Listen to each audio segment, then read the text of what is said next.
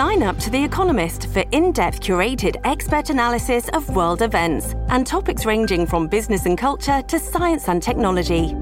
You'll get the weekly digital edition, online-only articles, curated newsletters on politics, the markets, science, culture and China, and full access to The Economist Podcast Plus. The Economist is independent journalism for independent thinking. Go to economist.com and get your first month free. A New York appellate court denied Donald Trump's emergency request to stay the enforcement of the nearly $500 million civil judgment against him in the New York Attorney General fraud case. Donald Trump appears to have serious financial issues right now, and he seems more desperate than ever. Speaking about being more desperate than ever, Donald Trump is now also begging, as Donald Trump would say, begging like a dog. A New York federal judge, Judge Lewis Kaplan, who Donald Trump was continuously attacking during the E. Jean Carroll trial, Trump is begging him to stay the enforcement of the $83.3 million judgment there. That was awarded to E. Jean Carroll. E. Jean Carroll, through her lawyer Roberta Kaplan, responded earlier in the day saying how untrustworthy and desperate Donald Trump is and how his conduct reveals that he likely does not even have the assets to satisfy the $83.3 million judgment. Both President Biden and Donald Trump went to the border in Texas today, whereas President Biden called for a bipartisan border deal to be passed that was led by a Republican from Oklahoma that had the Republican wish list that Donald Trump directed MAGAs in Congress to kill, which they did.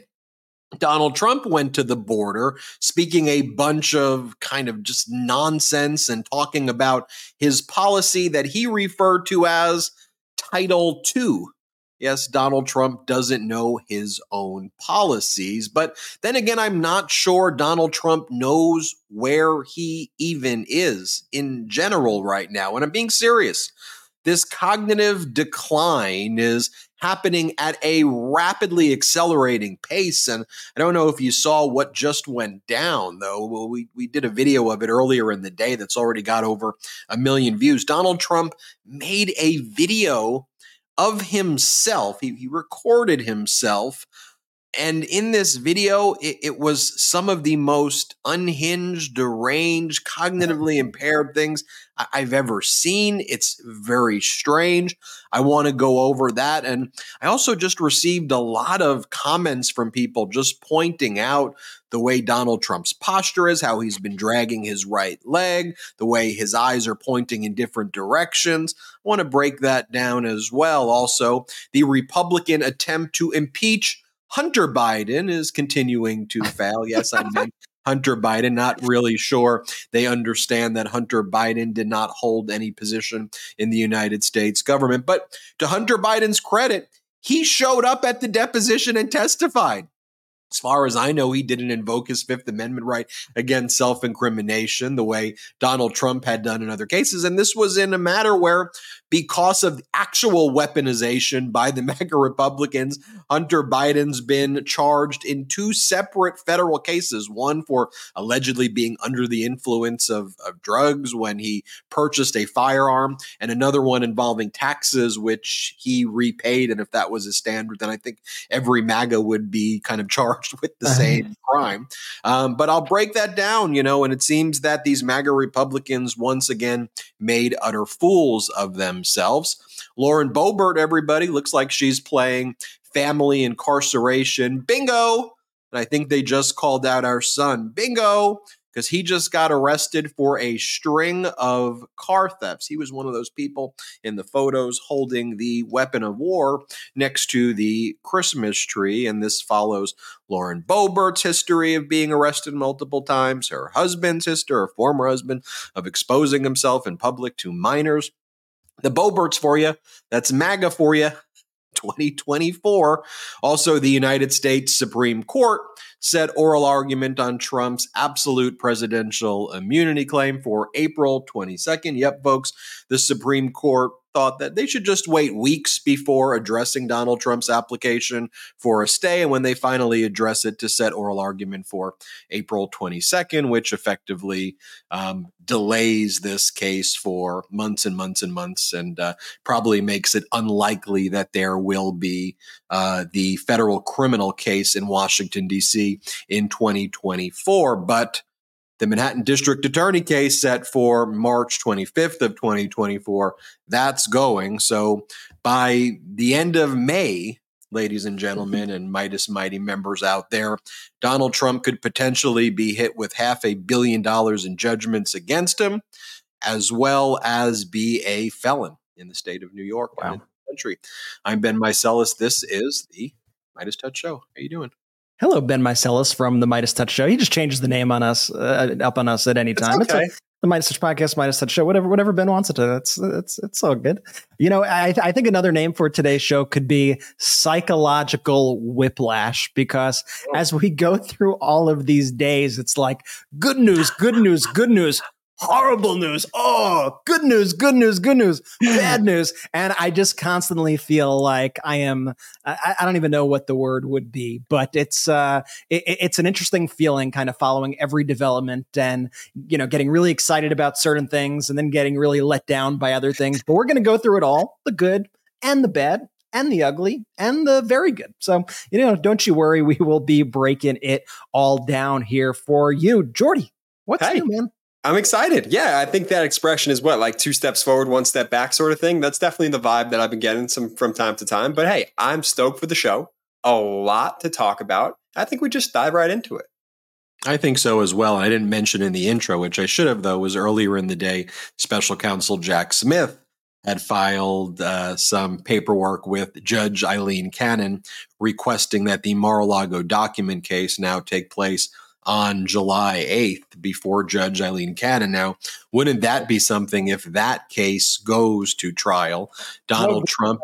This thing goes to trial before the other ones, right? Like the Eileen Cannon case.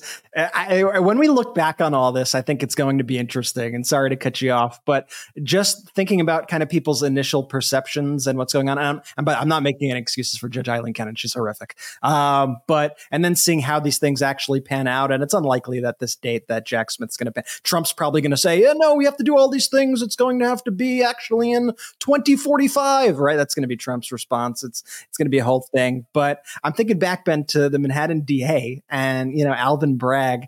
And the one thing that really sticks in my brain as a core memory is when KFA, our esteemed Legal AF co-host who used to work in the Manhattan DA's office, had on the show, had on our network, on our YouTube channel, Manhattan DA Alvin Bragg, this is before the charges were filed, right? And way before they were filed. Way far before. And the comments that were happening in the chat while KFA was interviewing Alvin Bragg were, Alvin Bragg needs to be arrested. How dare he? Right. Alvin Bragg needs to be taken off the case. Is he on the take? Who's paying him off? Like some of the most horrific comments that I've ever seen directed at this man. And he ended up being the first to indict, and he's going to be the first to go to trial, and possibly one of the only trials to happen before the election. Now that Manhattan DA's case is like the most pivotal case that we have before us. It's wild when you look back on it. Look, and I think these civil cases also, which may have seemed like footnotes with 91 criminal indictments across the country, though, we've been talking about how significant and important that is. I mean, Donald Trump's whole life and identity is built around the fraud that he is this massive billionaire. And you have Trump's lawyer like Alina Habba and these other people like that saying, he's got the money. Of course he's going to post this bond. He's got the cash. He's liquid. And then Donald Trump filing documents with the appellate division in New York saying that he doesn't have the cash. He says in these filings where he requested that they stay the enforcement of the judgment, or in the alternative, he tried to like negotiate with them and said, look, I understand. We're talking about, I understand that the judgment, accordion hands, is 460. I'm not going to do the Bernie voice, but it's $464 million. But what if I posted a... Hear me out. Hear me out. I'm going to do a supersedious bond at $100 million. How about that? And the appellate division's like, yeah, that's not how it works. The appellate division gave him a little break in the sense that they'll allow him to potentially take out loans from banks that are chartered with New York or are licensed in New York. But that really wasn't, I think, a kind of major hurdle. I think he could have found a bank. It's like, Donald, listen, we're not the flea market, okay? You can't haggle with us, all right? Like the judgment is the judgment. Either pay up or shut up. You know, and then his arguments in the E. Jean Carroll case as well. He tried to argue to Judge Lewis Kaplan that E. Jean Carroll was cool with him not paying. Like he actually argued. He's like, yeah, she's all right with this. And E. Jean Carroll responded like, dude, what are you talking about? Like, that's not what this is what E. Jean Carroll put in her brief that was filed earlier today. She goes, attempting to sidestep his burden, Trump claims that E. Jean Carroll has conceded he is good for the money and is now somehow precluded from suggesting otherwise. That argument is as baseless as it is misleading.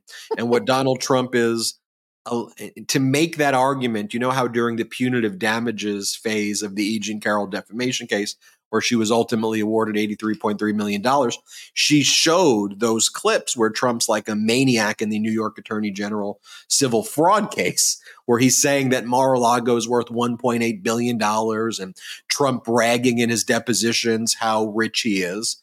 So Trump is saying because E. Jean Carroll showed the video clip of me saying how rich I am to support the punitive damages, E. Jean Carroll is conceding that therefore I am rich, and that because I'm so wealthy and have all of this money in my bank account, I shouldn't have to post a bond. And this was a great line from E. Jean. That's actually his argument. It's the I'm good for it excuse. It's the well, here's what E. Jean Carroll said. He goes. I love that I crack up at these legal briefs. E. Jean Carroll's lawyer goes, he, referring to Trump, doesn't even acknowledge the risks that now accompany his financial situation from a $500 million judgment obtained by the New York Attorney General to the 91 felony charges that might end his career as a businessman permanently. He simply asks the court to, quote, trust me, and offers, in a case with an $83.3 million judgment against him, the court filing equivalent of a paper napkin signed by the least trustworthy of borrowers. It's so good right there. And I expect Judge Lewis Kaplan, who Donald Trump has attacked, and now Donald Trump goes to Judge Lewis Kaplan saying, please, Judge, you have this equitable authority to show me some leniency. I'm a good guy, right? I'm a good guy, Judge. Help me out, Judge. I'm doing the impression. You know, when people hate when I keep on playing that. People keep hating the one. I get so many emails where people are saying, hey, Ben, stop doing. I show the clip where Trump in all of his speeches, he's like, mommy, I need help, mommy. And I've actually, someone called my phone. No, I don't know. Do not do that. And someone texted. Don't do that. Yeah, do not do that. And said, can you please stop playing that video? But my impression of him is saying, Judge Kaplan, please, Judge Kaplan, can you spare a penny for me, Judge Kaplan? And he's lifting the weights while you do it in your impression. Yeah, he's lifting or holding his hand. I'm not really sure, but anyway, that's what Donald Trump's doing there. And Judge Lewis Kaplan, I find this kind of funny. So Judge Lewis Kaplan knows that the date when the judgment gets enforced by E. Jean Carroll, I think it's no later than March 7th, right? So the way Judge Kaplan responds is he sets a briefing schedule that goes right up until March 7th, where I suspect that he'll probably reject it just, a day or two before. And then Donald Trump's then going to have to wait now because Trump's waited like almost until the judgment was going to be enforced before even bringing this in the first place. So that allowed the judge to say, well, okay, I guess it's not that big of an urgency. So I'm going to set the schedule here. So what the judge is doing, and I know I could tell he's doing it on purpose, is to give Trump like a 48-hour period where he's going to have to scramble. And Trump's going to potentially try to hold out the hope that maybe the Second Circuit will grant it. But if the Second Circuit doesn't, then boom, E. Jean Carroll's lawyers, Roberta Kaplan, they're like ready to go. And just a way to even think about this too, these buildings of Donald Trump, let's say you do a forced sale of Donald Trump's businesses, right? They have like people in a secured position. Like he has mortgages on this building, and then he has to pay, the various taxes, right? So say you have a building for like $400 million, right? By the time you have to pay the mortgage off of the remaining debt that's on the building and then pay your taxes, even if you sold one building, you may only be able to extract maybe $40 million from it. So then you go to the next building and then you keep on going until you take all of the assets, or you literally go into the bank account and snatch the money. And then it's yours. So then even if Donald Trump were to kind of later prevail on an appeal, which he's not going to, sorry, so sad you didn't post a bond. It's basically mooted. And that just goes to show you, though, like clearly if Trump had the money, you post it the day. You don't wait for prejudgment interest to accrue hundreds of thousands of dollars. You post it that day. It's not even a question. He does not have the money. And can I just say, I love how animated you get when you talk about this one specifically. Just like the processes and the legal, like it's what makes you a great professor. It's why your class, I hear, is just like signed up and like one of the most hot classes at USC. Hot class at USC. Everyone's trying to get in. And it's honestly that, because we did a full zoom in on Ben for the audio listeners, but like I was smiling ear to ear as Ben was breaking that down from someone who doesn't know the law and the intricacies of like the behind the scenes stuff. So kudos to you, big bro. The funny thing is, though, like even like weeks ago, and like we've all known this, right? This is something that Donald Trump has been trying to hide his entire life, that he does not have the wealth that he pretends to have. And the second Ben started reading through these documents, like when they were filed weeks and weeks and weeks ago, Ben goes, "You see that? You know what that means?" And we're like, "What does that mean?" He doesn't have the cash. Like you could tell he does not have the money. And then we saw Alina Habba go out there and continuously do her, I would say, debate and humiliate herself, but just, that's just be Alina Habba, which means the same exact thing. And so, I put together this clip yesterday. We put together this clip yesterday of Alina Habba from February 20th, just a little over a week ago. And the news that broke yesterday, as broken by Michael Popak of our very Legal AF podcast that's here on the Midas Touch Network. Just watch this clip. And I'm just going to say, I think she has a tell, okay? Judge Engoron says that he wants this $350 million within 30 days. Now, I know that you're planning on appealing this, but you've still got to put up the full amount pending that appeal. Does Donald Trump have that kind of money sitting around? Yes. I mean, he does. Of course, he has money. He's a billionaire. We know that. And Michael Popak, Legal AF, it's official. Donald Trump's lawyers have told the court system that Donald Trump does not have enough money to put up the required cash bond to stop the enforcement of the New York Attorney General's over $500 million judgment. Life comes at you fast, brothers. Life comes at you fast. And for more, if you want like a deep dive into all the legal issues, everybody, I'm sure you all already do, but make sure that you add the Legal AF by Midas Touch podcast anywhere you find podcasts. When I watched her on that interview, and she gave an interview with several other kind of right-wing media, her tells, like, they'd be the worst poker player. I mean, you can see her, Brett, and you zoom in, or we zoomed in on her with the video, but you zoomed in, and you can literally see every like lie, and she's not a good liar. And again, she did the same thing with he's going to testify and he doesn't testify. Anytime she goes out and does that, I'm like, okay, got it. It's literally, It's literally the opposite of that. I want to, though, I usually sometimes wait till the end of the pod to do that, but I think we do it now, which is the compare and contrast of Biden v. Donald Trump, because I think it's so important. And I think as we talk about the results in Michigan now and the results in, Iowa and South Carolina for the Democrats and the results in New Hampshire, they are telling a story. And while the media wants to, really kind of push this vitriolic anti-Biden narrative, and like they scream at him and they yell at him and they want to trigger him to say so. It's very strange.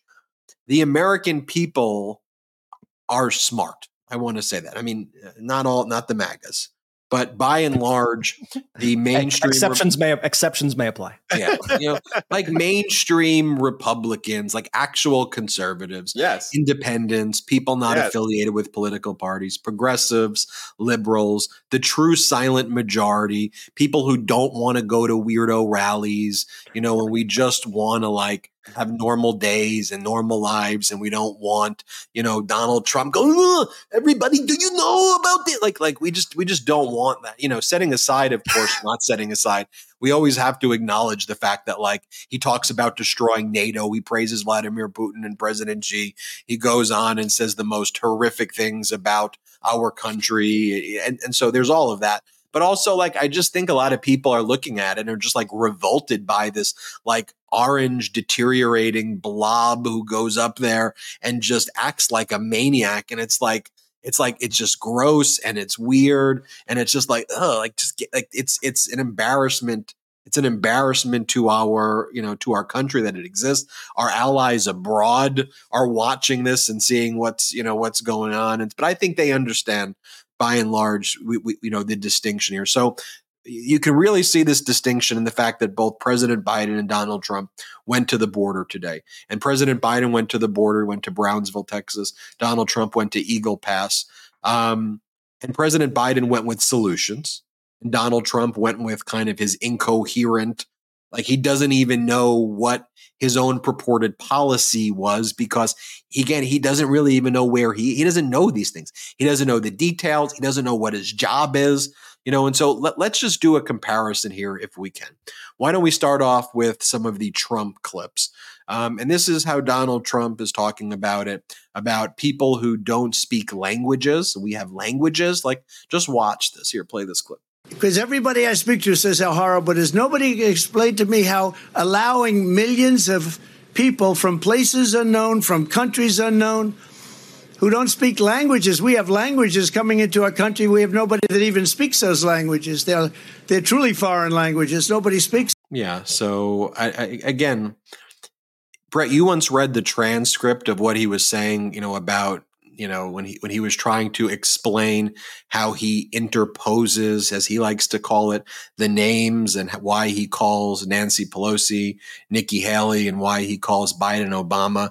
And when you were reading that, he's like, so I call her Tricky Nikki, Tricky Nikki, and I say Obama, Tricky Nikki. When you read the transcripts, it adds an extra layer of power to it, honestly, because it shows you just how much of a mental case he truly sounds like. When you see it, it sounds crazy enough. When you see it written, you're like, that's a whole lot. This is a complete mess. My new thing is anytime Donald Trump has these cognitive moments and says things like he said in that clip, like the people don't have languages, and we'll show you some of his other moments from today. I mean, he has these cognitive moments every single day now.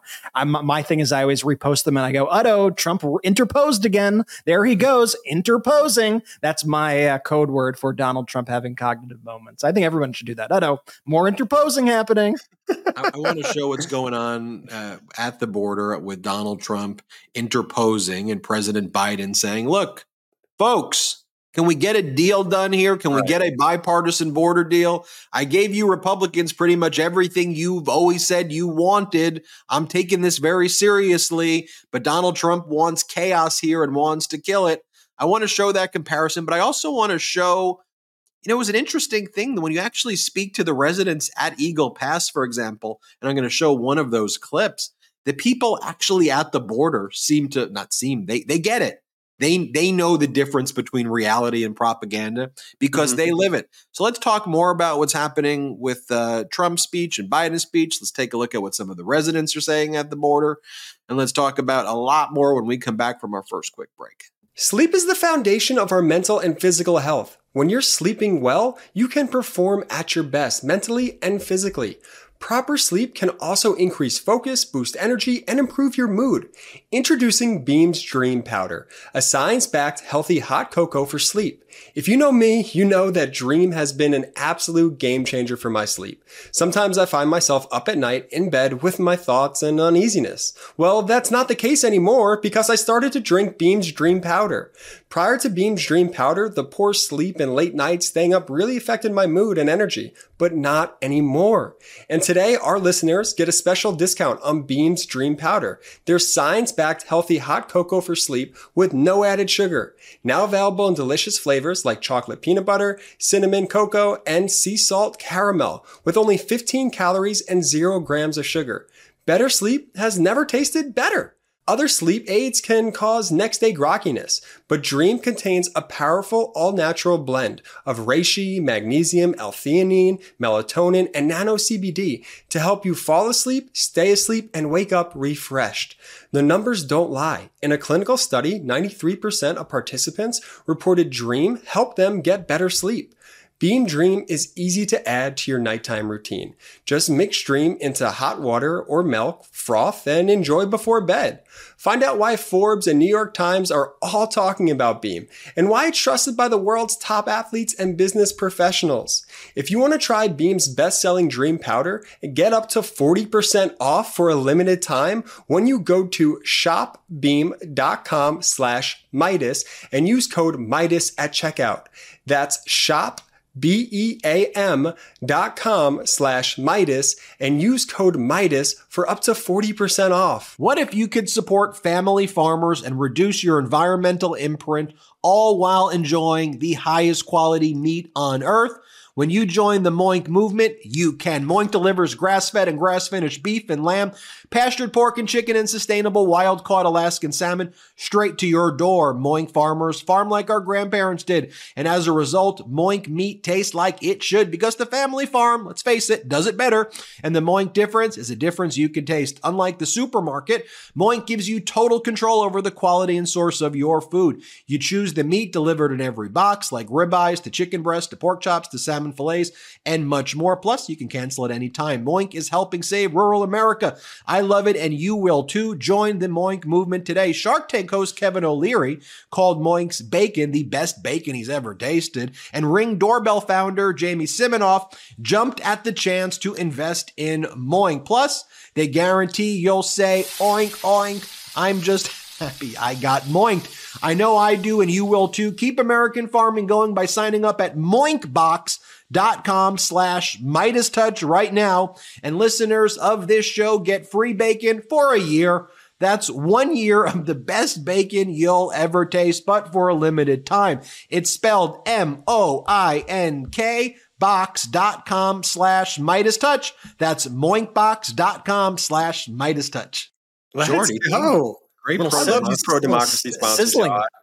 Sizzling. I love the mnemonics that they use for Moink. I love the products. Beam is wonderful, by the way. I drink Beam all the time right before bed. It just like gives me the best sleep, especially now that I have a baby. So look, check it out. Links are in the descriptions. Let me say full sentences here. Click them, use our codes, let them know we sent you. Helps the show, and they're wonderful products. Like truly delicious. Beam, truly delicious. Moink, truly delicious. Jordy, I think you were helping with a transition there by not putting together full sentences, and you were going to say that that's just like Donald Trump at Eagle Pass, who's unable to articulate things anymore in sentences. And that's the thing, though, too. And I talk about this a lot. I go, y'all realize that Donald Trump's not speaking in sentences, and people are like, "What do you mean?" I'm like, at a minimal threshold, he's abandoned sentence structure. People are like, what do you mean? I'm like, so goes up and he gives these speeches, which are more like traveling fascist circus events.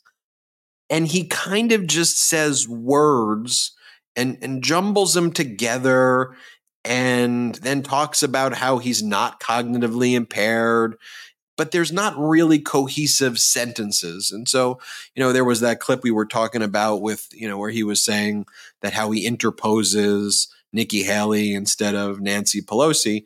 And Brett, you read that transcript and it's like, Nikki, tricky Nikki, Obama, and I say Obama Hussein, and I say Obama Hussein, like Rush Limbaugh. You remember him? Hussein. And I don't know what he meant. And here's what I think he meant.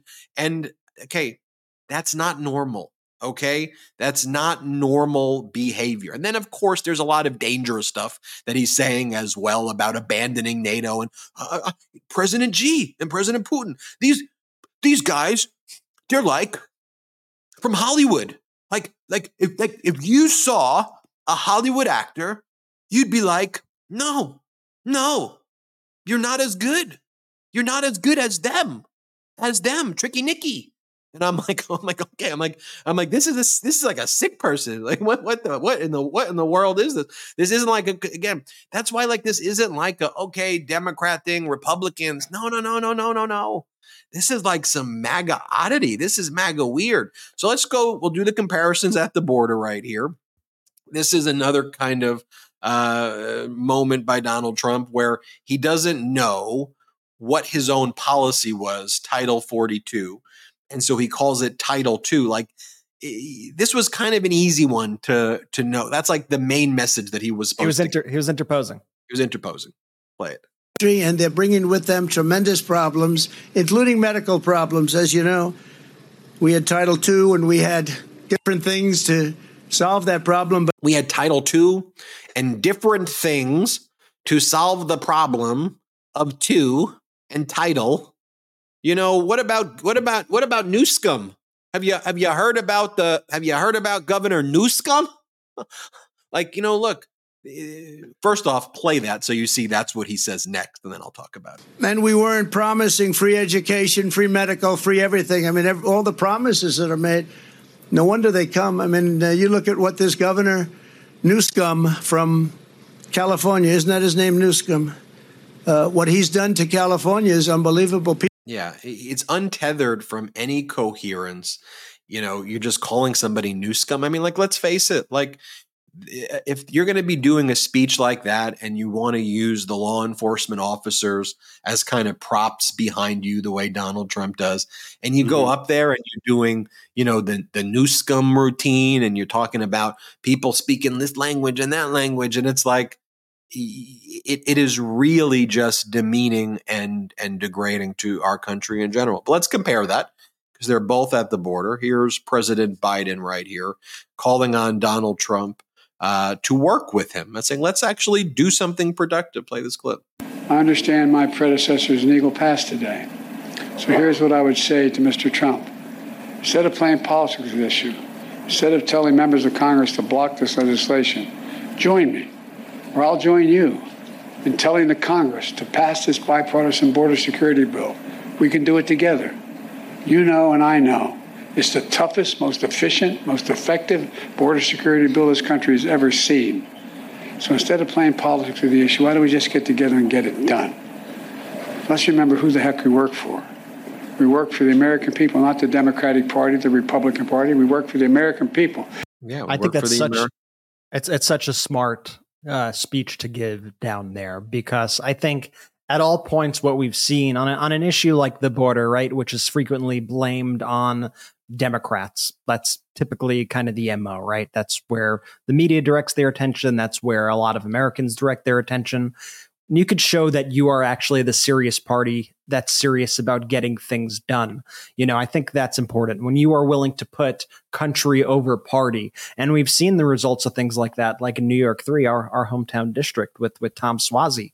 And when they interviewed the voters after, people who were concerned about the border took a look at the candidates.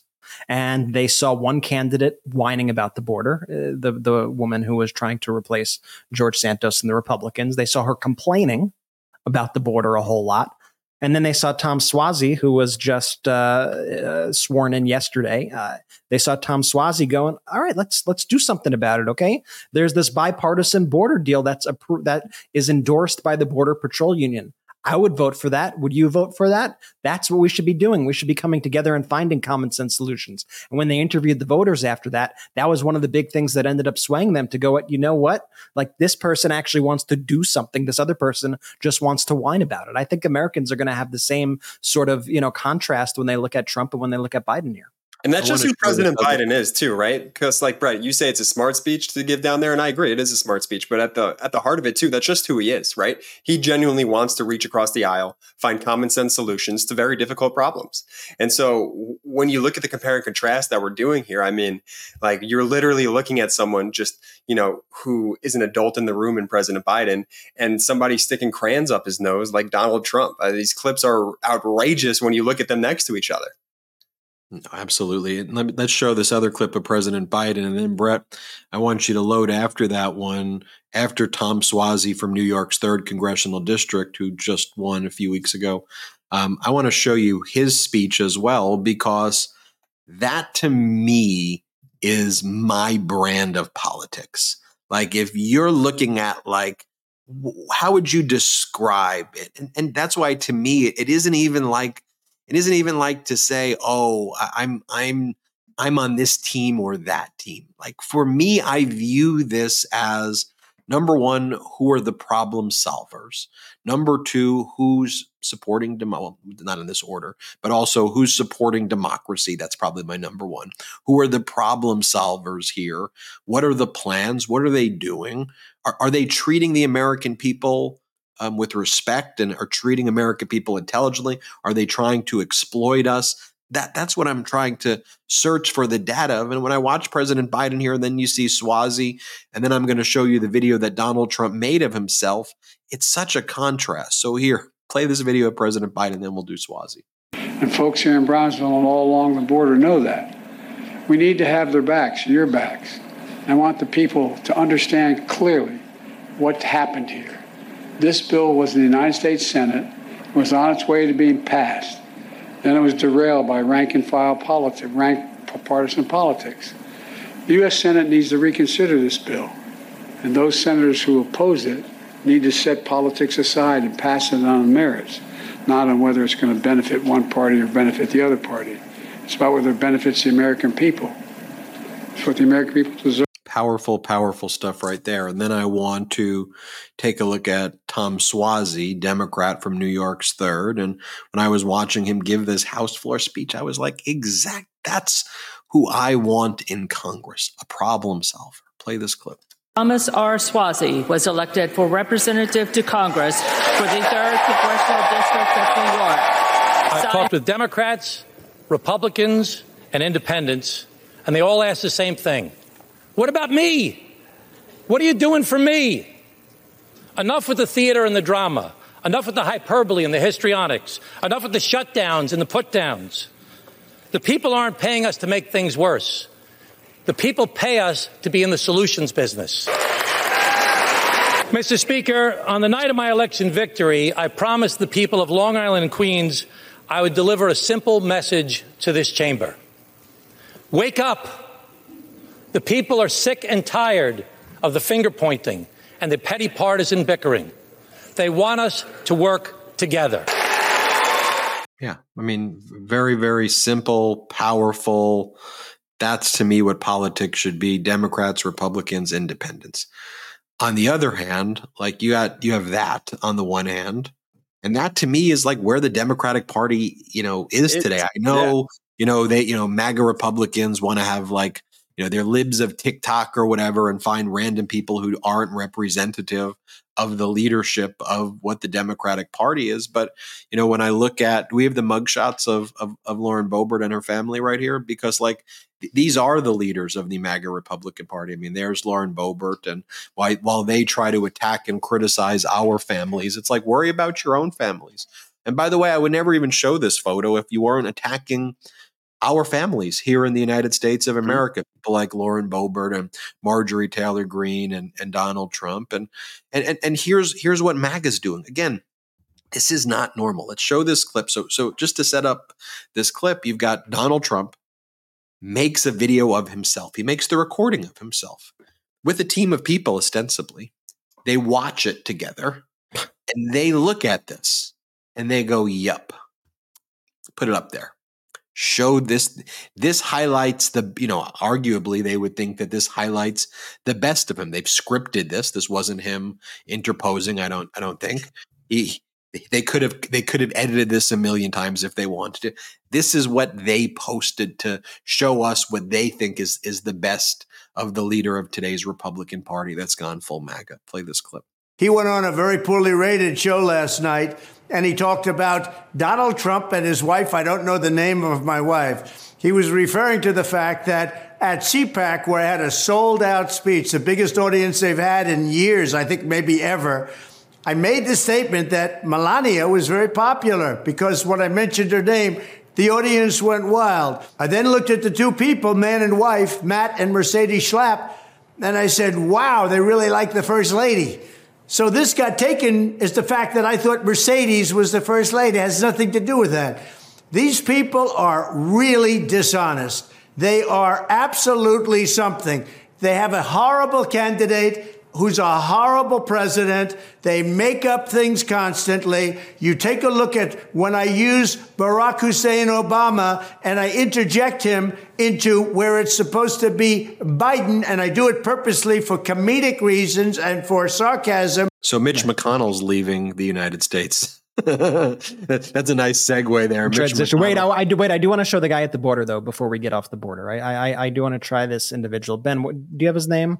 Because I want to make sure that people get to hear his voice. Yeah, it's Jesse Fuentes. It's Jesse Fuentes. Jesse Fuentes, because so often, these issues are framed around what Fox is telling people, what the New York Post is saying, what Donald Trump is saying, what Mike Johnson is saying, but we don't hear from the actual people who are living it on a daily basis. And when I hear this individual speak, let's listen to him speak for a second. Here's a clip from today. Mr. Trump, change your ways. Because what you're doing is you're hurting the people that need the most help. Our community, if you were to study the demographics, it's not easy. It's not easy being on the border.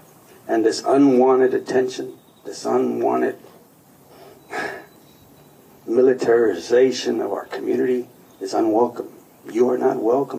And there are people's lives at the end of all of these issues. And too often, all the time, Donald Trump just views everything like his little political game, and everyone are these political pawns. So when I hear him speak, it's similar to when I hear him, he's talking about Newsom and he's trashing California as some hellhole, right? When you're living in it and you hear Donald Trump speaking about something you are living in, and it is so not reflective of reality, it becomes even more apparent how full of crap the individual is, right? Like if your expertise is windmills, for example, and you hear Donald Trump speaking about windmills, you immediately know he's an idiot without it, but you especially know he's an idiot, right? If he's talking about machinery and you operate that specific machinery, you know that he has no idea what the heck he's talking about. And I think those moments kind of really expose him and just how he approaches things with such a lack of good faith at any point. And it exposes that to those individuals who are affected most by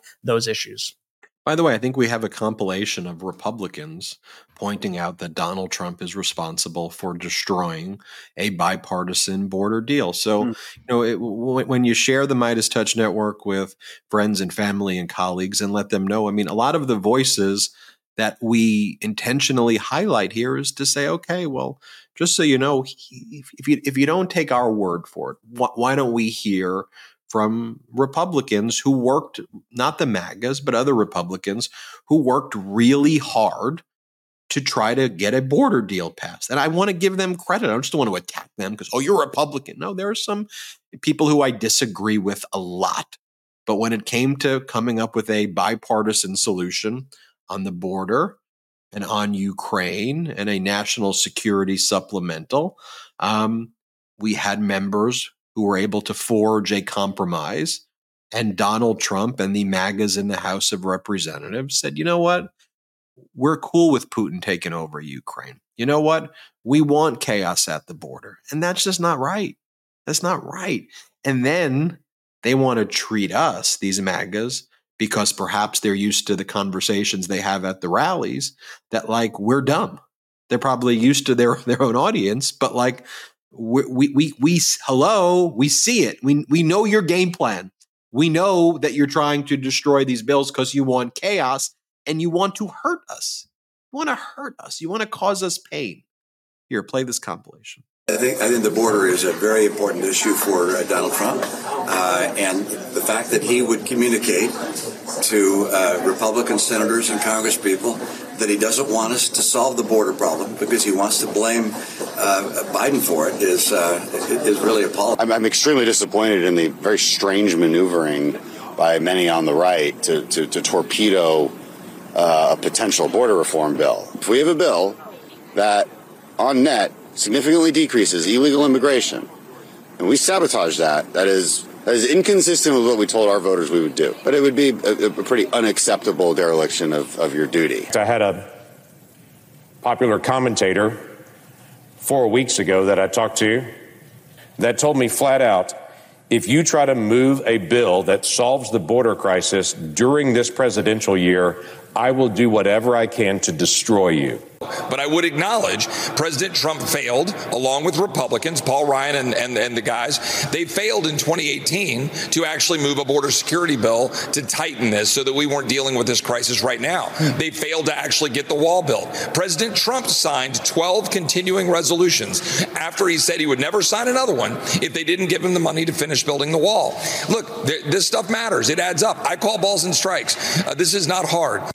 The Speaker says that if one migrant comes across the border, that's one migrant too many, and your bill doesn't do enough to completely shut down the border. Actually, it does completely shut down the border in many ways. Yeah, and ultimately, we want to reach solutions here.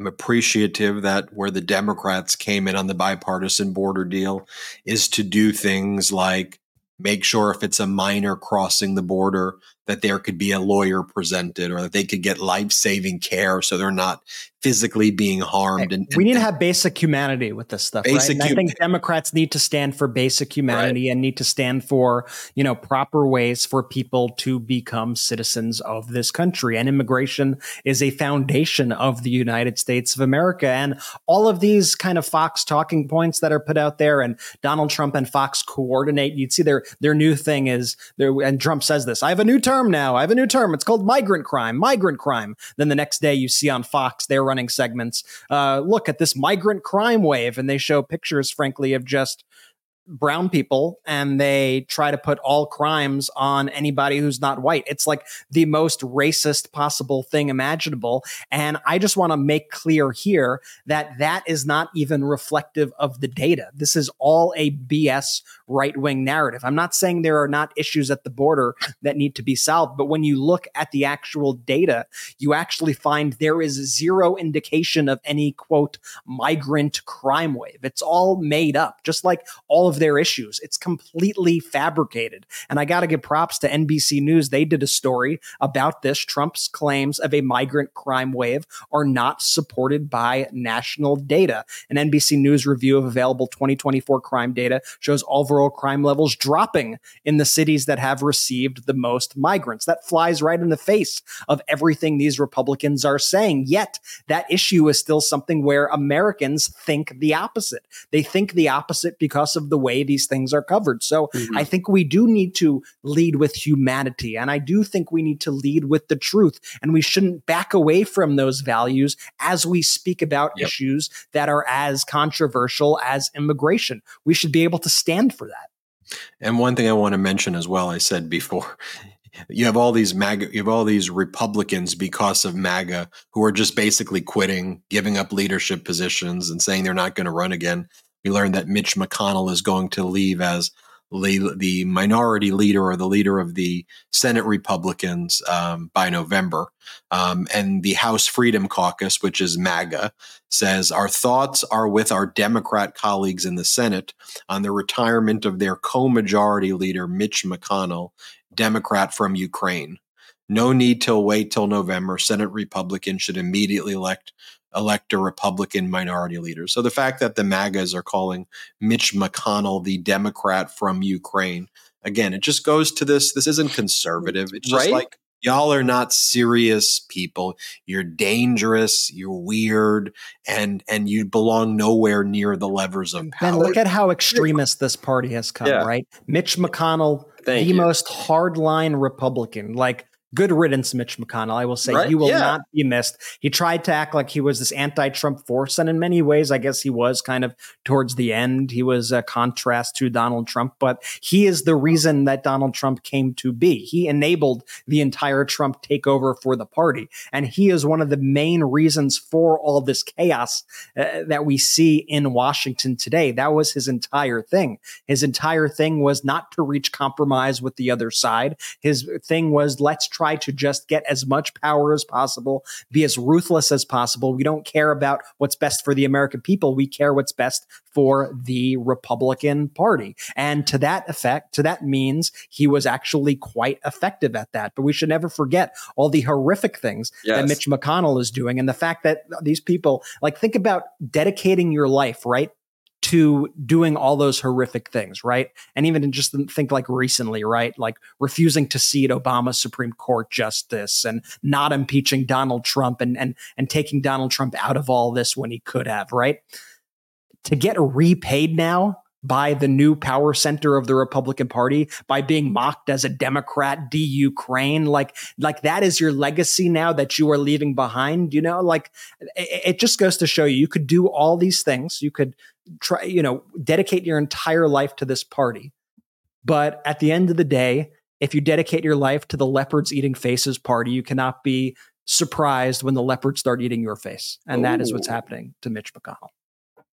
When we get back, I want to talk about the United States Supreme Court ruling agreeing to hear oral argument on Trump's absolute presidential immunity claim on April 22nd, the ripple effect that has had as well, which Donald Trump and his lawyers unexpectedly saying that they want to go to trial in the Judge Eileen Cannon Mar-a-Lago document case in August. But it's all related to the fact that based on the Supreme Court's ruling in accepting this absolute presidential immunity appeal and to hear oral argument, what Trump and his lawyers are trying to do is to, well, I'll talk about it when we come back after this quick break.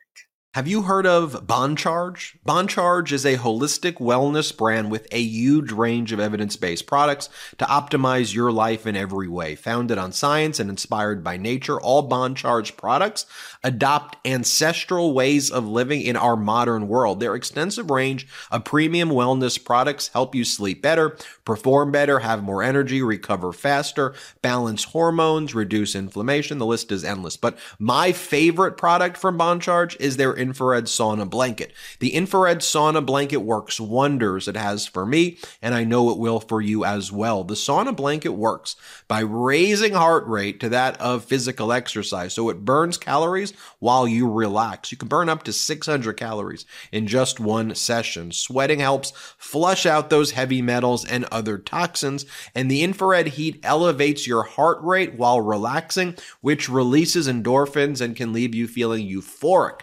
after your session. It works by using infrared light, which heats the body directly rather than the air around you like a traditional sauna. This means you get the same benefits at a lower heat. You also do not need to have your head in the heat like a traditional sauna. It's so easy to set up. It takes less than a minute to set up, in fact, and it heats up rapidly. Enjoy a session for 30 to 40 minutes while relaxing, reading, watching TV, meditating, whatever you'd like. I've tried other products, but they simply don't work nearly as well as BonCharge. BonCharge infrared sauna is easy to clean up. It heats up quickly. It's super simple to use, and the lightweight design makes it perfect. BonCharge ships worldwide in rapid time and has free shipping on every sauna blanket with no hidden costs, and it comes with a 12-month warranty. So here's what you got to do. Go to boncharge.com/Midas and use the coupon code Midas, M-E-I-D-A-S, to save 15%. That's BONCHARGE.com/Midas Netsuite.com/Midas and use the coupon code Midas to save 15%. I just gotta say this real quick with Bond Charge. I'm gonna say I've been using it a whole bunch. The infrared sauna blanket. I think I look dang good as recommended. I've been using it, and just one of my highlights of my weeks when I get in there. So definitely check that out. Links in the description. I'm not too prideful to give myself a compliment there, Ben. I see you smirking at me, but I credit it to Bond Charge. It's like having a spa day in your house. Honestly, it's amazing. Could not recommend it enough. Use the code. Ben's gonna mock me, but before you do, I actually have something smart. I think you'd agree with. Did you guys notice too? Right before we fully move off this McConnell segment here, he only ramped up his anti-Trump rhetoric as Trump started to go harder and harder at his wife. Like, he's no symbol for the anti-Trump movement from the Republican Party. I think there's a direct line that you could sort of draw. Mitch McConnell, no hero, good riddance. And how dare the MAGA Republicans try and make it seem like this guy's my friend? Like, yo, Mitch, you're still not invited to my parties. Get out of here. No, thank you. I may have missed the memo where he ramped up being anti-Trump at any point, but now I'll give you the little big brother smirk right there. Brett, let's tell us about the economy, but then I want to talk thereafter about the Supreme Court's ruling. I want to talk about why people are wondering, why would Donald Trump go before Judge Eileen Cannon and request an August trial date in 2024, not 2025, not 2026. What's the strategy there? Has to do a lot with what the Supreme Court did. I really need your analysis on this. But before we get to it, first, I really want to get to our NetSuite Know Your Numbers Minute, give you some economic updates here. This is the NetSuite by Oracle Know Your Numbers Minute. Big economic news up again. What'd you say? It's a NetSuite. You like my intro, guys? I love this segment. You love this segment as much as we do. Comment, leave some, let them know. I love this. Let's go. For sure. Well, I'm gonna let the people know what's going on, because what I love too is there's so much good news to speak about right now when it comes to the economy that does not get enough attention in the mainstream media, to be honest. And like this, for example, did anybody hear that the Fed officials said that the inflation fight is still on track? Inflation may have been a little stubborn in January, but the Fed is saying that's just a little blip. But when you look at these long-term trends, you see inflation trending down quite dramatically. They're making sure that people know that this fight against inflation has not stalled whatsoever. And they reiterated their previous expectations of a summertime cut in interest rates. The Fed officials are also starting to see progress on core PCE, inflation for services, which are more closely tied to these labor costs. And these are important kind of trends to analyze. With NetSuite, it gives you easy access to all the economic data and trends through their integrated analytics. So you could always be on top of the latest. Gives you a competitive advantage over the businesses. That's important. And speaking of businesses, I'm sure a lot of you out there have small businesses, and I'd love to get your thoughts on this too. Let's do, as we're live right now, let's do an anecdotal poll. How about this? You tell us in the comments. We'll be looking at the comments right over here. But small, but this is the hard data. We get the anecdotes from our people, but this is the hard data. Small business owners are now reporting feeling significantly better about the U.S. economy as we see inflation cooling and we see these recession fears subside. Every headline in 2023 at the beginning was 100% chance of recession, 100%. Right? Like, what a bold proclamation, 100%. You're giving yourself no out. Give zero out there. Give yourself a little leeway, okay? But in fact, on the contrary, economic optimism right now among smaller employers is at a 22-year high, says PNC Financial Services Group when they polled small and mid-sized business owners. In fact, a majority of respondents, 55%, said they are, quote, highly optimistic about the national economy this year. If you want to know how that differs from a year ago, it's up 34% from last fall and up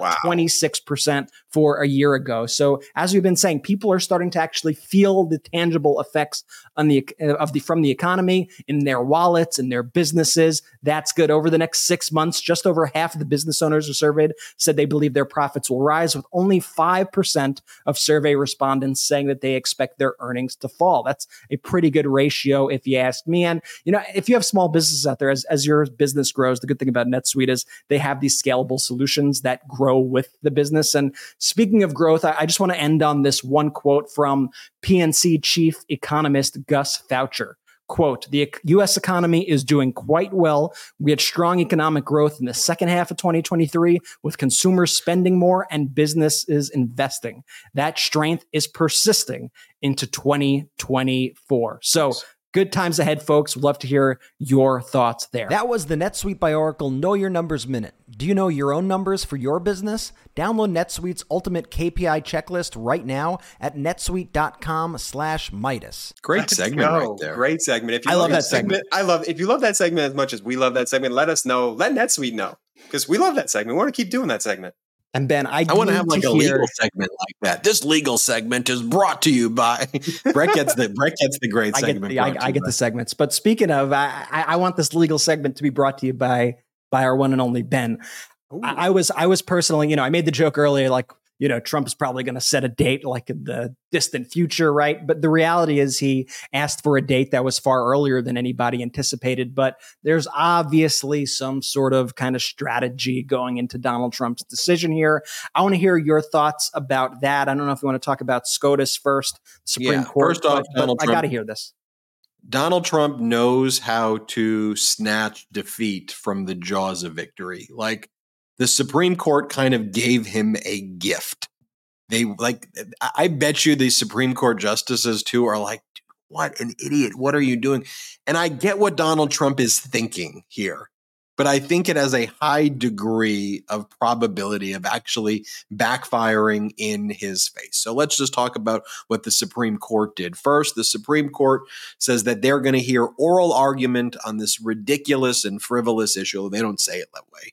But on Donald Trump's claim that he can order SEAL Team 6 to kill his political opponents, and that's on the outer perimeter of his conduct, or as Donald Trump says in some of his other speeches, he's like a rogue cop that kills innocent people or a pedo priest that molests children. Like, that's how Donald Trump describes himself, in words very similar to that in the speeches that bad priests, rogue cops, and he says that he should be entitled to whatever. So the Supreme Court said that after waiting for 3 weeks, the Supreme Court said that they're going to hold oral argument on April 22nd of 2024.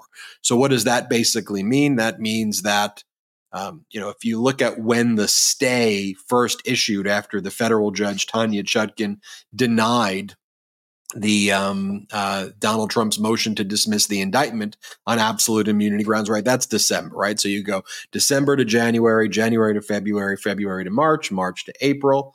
And so where are you at there? Like a 5 month, 6 month kind of time period right there. So then if you look at April, and you believe there's going to be, oral argument will take place the week of April 22nd. Like, we still haven't heard the Supreme Court's ruling yet on the 14th Amendment Section 3 case, right? They sure took that up quickly, though, Ben. They took it up. They took it up quicker than this. But nonetheless, we still haven't heard their order yet there. So you figure, though, add another 30 days, right? And so say we get an order by the Supreme Court on June 1st, right? Maybe. By the time a mandate issues, maybe you're in July, right? So you got July, August, September, October, November, December. To me, if you just do the math, it really puts that the earliest the Washington, D.C. case can be heard is November and December. And it's not going to be heard, in the month of November. It's not going to be heard, in my view, in October. So to me, the Supreme Court, by delaying it, and by the way, it takes 4 justices to grant certiorari, which means to grant the hearing of the oral argument. They're not granting Donald Trump's request of absolute presidential immunity. They're granting the ability to hear the oral argument on it. But by them doing that, it keeps the stay in place in Washington, D.C., and I think it delays it until pretty much, October or November, and it's not going to take place then. But the fact that they're taking the absolute presidential immunity appeal, I think emboldened Donald Trump in the Judge Eileen Cannon case, the Mar-a-Lago document case for Trump's willful retention of national defense information at Mar-a-Lago. He's he's on trial there he's in a criminal case there with co-defendants Walty Nauta and Carlos de Oliveira, and they've also been charged with obstruction of justice. one of the arguments Donald Trump's making there is absolute presidential immunity there as well. And he's making an argument under the Presidential Records Act that he has that these, nuclear documents and war plans are actually his personal records, that they belong to him, that he intended to take them, and that there's nothing you can do about it because of the absolute presidential immunity. And they're converted into his own personal property, in addition, ostensibly, to being declassified telepathically. And so I think he thinks in his own mind, whatever the date is, it's a made up date anyway. Because I'm going to go to the United States Supreme Court. They're already taking the other absolute presidential immunity argument. I'll get an interlocutory appeal with the 11th Circuit that's going to stay regardless. That will stay all of the proceedings here before Judge Eileen Cannon on an interlocutory appeal basis. The way the Washington, D.C. case was stayed when it went to the D.C. Circuit. We had to wait for that ruling in February, and it still stayed to this point. So I think Trump is picking August, believing that he can block out the other cases, Fulton County case, which Fani Willis is requesting, the Fulton County District Attorney is requesting that case go in August. And in the event the Supreme Court rules very quickly and rejects his absolute presidential immunity claim, he can box out and have another case with a favorable judge in that August time period. So that's where I think, his strategy is. But ultimately where I think it's going to backfire is he's now forfeited the argument, though, that these cases shouldn't take place around that time period, right? His whole argument, as I understood it, was it's a bogus argument that this is election interference, right? And that these trials shouldn't take place before the November election. He's asking that it take place right in the heart of election. He's asking that it take place right in the heart of election season. So it undercuts so number one, that's why I'm like, he's an idiot. Like, I get that, like, okay, he's maybe thinking like this is a chess move or a checkers move. It's like, or a chess move that I think is like a stupid checkers move, because his whole thing was that it's election interference. That was his whole argument. So now you want to set the trial right in August so it takes place. What if it were to go September, October, November? It takes place right in the heart of the election. So you want it to take place there. So to me, it undercuts any ability to make that argument to any court. And what if the 11th Circuit, unlike the DC Circuit, actually finds that they don't have jurisdiction to hear this case under, that doctrine that interlocutory appeals should not be made when it comes to the issue of absolute presidential immunity? What if the 11th Circuit takes a different view and goes, no, we're not even going to hear this. This case should go to trial. I mean, right? I mean, it has a chance of backfiring, and then this case actually goes before Judge Eileen Cannon. Like, that's not without risk, and I would put that risk. I mean, although I'd want to see it go to trial, I'd put that at around 30 to 40% of happening. So what happens if ultimately, and then what if the 11th Circuit Court of Appeals say, no, we're not hearing this? And then Donald Trump tries to file a petition for certiorari before the Supreme Court. But the Supreme Court goes, wait a minute, this whole case is about things that happened after you left office. So we're not going to hear this one. At least the DC case, you can argue you were still in office at this time. What if they draw that distinction and they don't give him the save? And what if they're pissed now because the right wingers on the Supreme Court thought, hey, we were trying to help you out in the DC case, and now you made this stupid move. And why would you force our hand on this? We were going to kick all of the federal cases until 2025. So for all of those reasons, one, that's why I think Trump's strategy was that. But to me, it undercuts his central thesis on this is election interference when he's asking that it takes place in the heart of the election. And I think it could backfire. So, look, obviously the order happened, a few hours ago. So that's my initial impression. I want to think through it more thoroughly. But that's where we're at right there. It's so fascinating. And there's never just a surface level anything going on when Donald Trump makes a legal filing. There's always some other ulterior motive at play. And especially when, the trial judge, like in this case, is a favorable judge to Trump like Judge Eileen Cannon. And that's a friendly way of me putting it. But I think that makes perfect sense to, show how Donald Trump is truly playing games with the trial schedule. I do hope it backfires. And, I guess we'll see. At the end of the day, with all these trials, I think it's great that this trial is certain in a few weeks in New York. And yes, that is a criminal trial in New York. But, by this point, I think we all have to realize, right, that ultimately the people who are going to be saving democracy are going to be us, right? Like you can never rely on anything, right? You can never rely on these external forces. You can never rely on a judge, a prosecutor, everything going your way all the time. But the one thing you can control is your ability to go out there and vote and to make sure and organize and make sure that other people go out there and vote. And the surest way to make sure that Donald Trump, quite frankly, goes to prison and is not allowed to infect the politics of our country and the culture of our country anymore is by defeating him in this election and ensuring that he does go to trial, not only in these cases, but in all the cases. Brett, can I read just this deposition transcripts from Hunter Biden that were released earlier today? Some context. Hunter was in, they as we said earlier in the episode, Hunter Biden was brought in. He went, they asked him to go to this closed door hearing, and Hunter Biden said, okay, after, there was a lot of controversy around that weeks and weeks ago, but Hunter Biden sat there. And Ben, how did the deposition go? What are we seeing in these transcripts? Wow. I mean, it looks like Hunter, one, did great. And two, you can't help but feel like sympathetic for him. And he's standing up to these MAGA Republicans who are asking him all these, ridiculous questions. And when they're confronting him, like he's standing up for himself. And like, I'll give you an example. This is Harriet Hageman, MAGA Republican who replaced Liz Cheney. Imagine being questioned by her. And she goes, and when would that be? He goes, again, I feel like I have to explain what addiction is because they want him to like say things about like when he was addicted. And then she goes, you don't have to explain addiction. I'm asking for dates. Hunter, okay, I don't have, because if you understood addiction, you don't have necessarily dates. The one date you remember is this. You remember the day you quit, and you remember the day that you first started when you were 11 years old and you had your first drink. You don't remember all the times in between in which you weren't an addict, in which you got sober, in which you tried to get sober, in which you had long stretches of sobriety during that period of time. And I mean, everybody knows this. Everyone has someone that they love that's gone through this. It's Mr. Biden. I'm answering your question. Then Matt Gaetz tried to question him.